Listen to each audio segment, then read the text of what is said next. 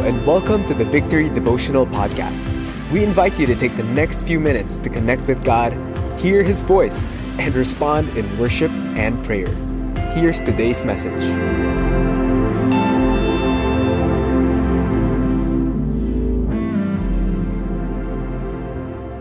Lord, we thank you, Lord God.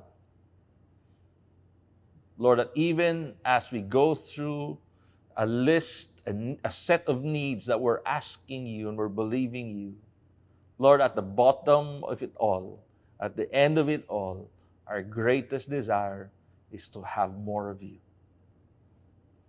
Lord, stir our hearts. Let our love for you continue to grow, even as we look into your word again today.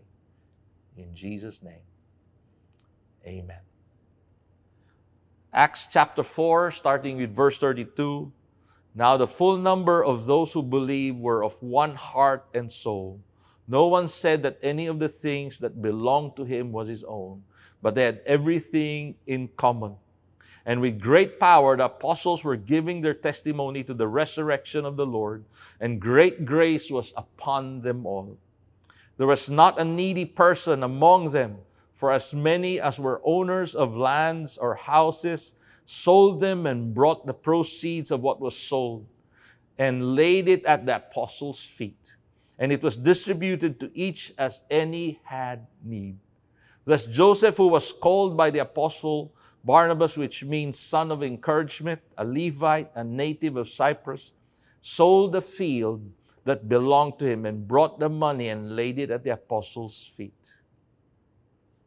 I remember many years ago, a friend of mine, a pastor friend of mine, his name is Adrian, a dear friend, classmate since grade 3, all the way to high school, was amazing. I was experiencing amazing finance miracles in his church. So I heard about this. So I called him and I got in touch with him. I asked him, can we have coffee and just tell me the stories and tell me what God was doing and tell me how God was doing these things in his church and in his life. After having that time and listening to all the miracles from cars to houses to his debt getting wiped out after a certain number of months, I could feel my heart getting stirred and faith rising up within me. Yet I could also feel this great concern growing inside of my heart. And the great concern I had was, is this just about money? Is this just about getting more things from God? So I shared my concern with him and he smiled and said, just hang around and observe. I realized through my time with him and just watching and growing in this area, this is not about money. This is not just about gaining more and more money. This is actually a walk with God. It's about growing in faith and trust in God. This is about encountering God, our provider, and this is about God changing our hearts so He could use us to be a blessing. That is the journey God wants to take us into. The journey of a relationship with Him. The journey of being a recipient and an instrument of His grace. The journey of fulfilling His purpose and destiny for you and for His people. Friends, God desires not only to make you a display of His goodness, but He's working to transform our hearts that we might be channels of His grace. Look at verse 34. There was not a needy person among them, for as many as were owners of lands or houses sold them and brought the proceeds of what was sold and laid it at the apostles' feet, and it was distributed to each as any had need. Wow, what an amazing description of their situation. There was not a needy person among them. There's a description of people just selling things, selling their houses, selling their lands, and giving it to help others. That's a miracle, if you ever saw one. That's a major miracle. But that's only the fruit of the real miracle.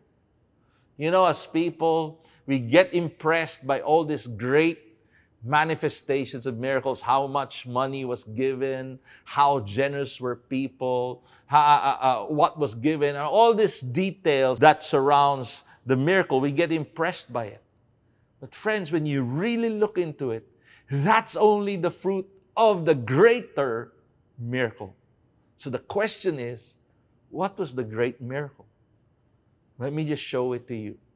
The first one, the transformed heart. Verse 33, and with great power the apostles were giving their testimony to the resurrection of the Lord Jesus, and great grace was upon them all. That's the starting point. The starting point of the miracle was a testimony or a changed heart, a changed life because of the passion and resurrection of Christ. The apostles were sharing their heart, how their heart was transformed by their encounter with Christ. And this encounter with Christ caused greater encounters as well with the people listening. And all of them encountered Christ and their hearts were being transformed. Think about this. All finance training available in our world can produce very savvy, very wise, and very rich people. But all this training cannot solve the real problem that is created by the real finance problems we're all facing in our world, created by greed. Greed can be tempered for a season by amazing systems in our world, but only God can transform a greedy heart to generosity. Only God can remove greed from a person. The greatest miracle in that story was God removing greed and turning it to generosity. The second miracle was the willing channel. Verse 35, and laid it at the apostles' feet, and it was distributed to each as any had need. When you read it, you find out this was a This was a choice they made. They had the freedom to make this choice. This was a choice from the desire of their heart. This was not coerced. This was not legislated. There's no guilt trip in this. This event was just a season in their life, but their walk with God was for the rest of their lives. You will only find a handful of situations where God says, sell all and give all. But you will see hundreds of Bible verses telling and encouraging and calling all of us to generosity. There is no coercion in God's call for generosity. The amazing thing about God is that He calls us, and that when He calls us, He actually makes us. He empowers us. He enables us. In other words, He provides all that we will need to be all He called us to be. When God calls us to generosity, He enables us both in heart and resources. He provides not only our needs and desires, but He also provides for generosity. So another question, are you willing to embrace the call to be transformed, the call to be enabled to do God's will and God's desire for you? Lastly, the changed circumstance. Is it impossible? Is it possible to get, let's say, a persecuted, rejected, poor community to become what that verse said, that there was not a needy person among them? Friends, with God, nothing is impossible. We can ask God for this. We can pray that we get rid of poverty. We can pray that, ask God that everyone in our community, all their needs will be met. That's an easy thing. We can also pray and ask God to use us. The question is, are we willing? Are we willing to be that channel that God can use? See, generosity is truly amazing. Generosity may lessen your resources, but only for a moment. In reality, it is the door to a greater abundance, and it fills you with overflowing joy. Generosity may involve money, but the cost is not money. It calls for a wholehearted offering of our lives to God. Generosity manifests in our material world, but it is really, truly the fruit of the Holy Spirit. Generosity is spiritual, not financial. Generosity may not be possible for all today, but it is God's destination for all who are willing. It is your calling. It is your destiny. Again, the question is, are we willing? One of the greatest miracles that we get to see is a greedy, sinful heart transformed to a generous, grateful, and worshipful heart to God. Let us pray. Lord, we thank you, Lord God, that you are first and foremost generous to all of us. Lord, we are blessed. We are in a place where we can enjoy life, where we can live out a purpose, because you are generous, you are gracious. We don't deserve this, yet you gladly gave it. Lord, we stand before you today and we ask that you would transform our lives and enable us to be your generous vessels in our world. Let's worship God again.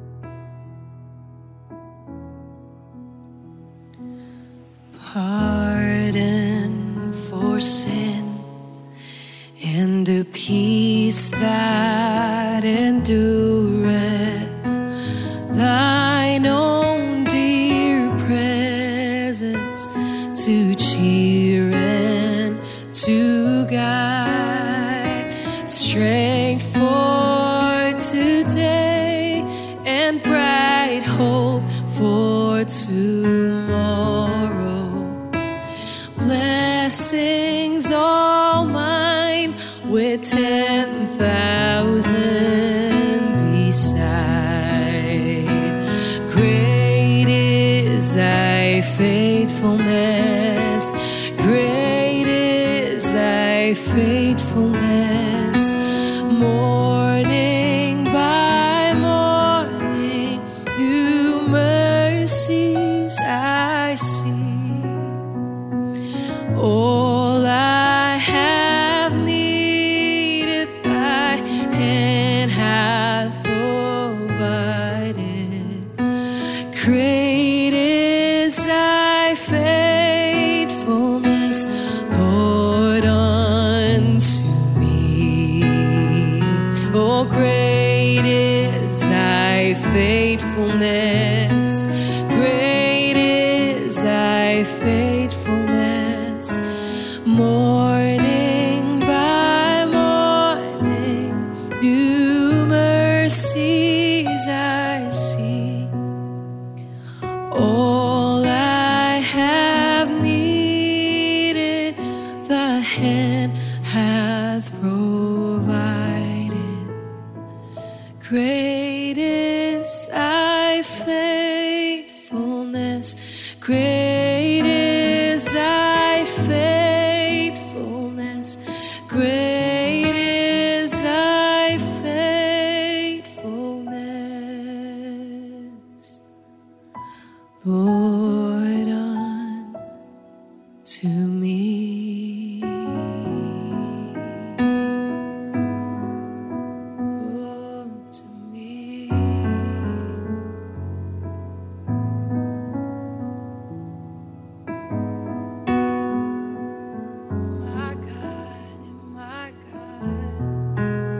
Lord, as we end this time, let me declare your words of blessing to all of us again.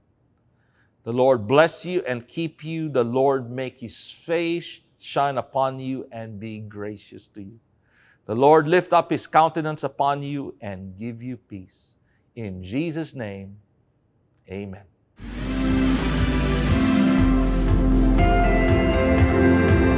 Thanks for joining us today. We hope this helps you build a habit of hearing from God daily. For more messages like these, follow us on Spotify or Apple Podcasts. If you'd like to watch these messages live every morning, visit us on facebook.com/victoryph.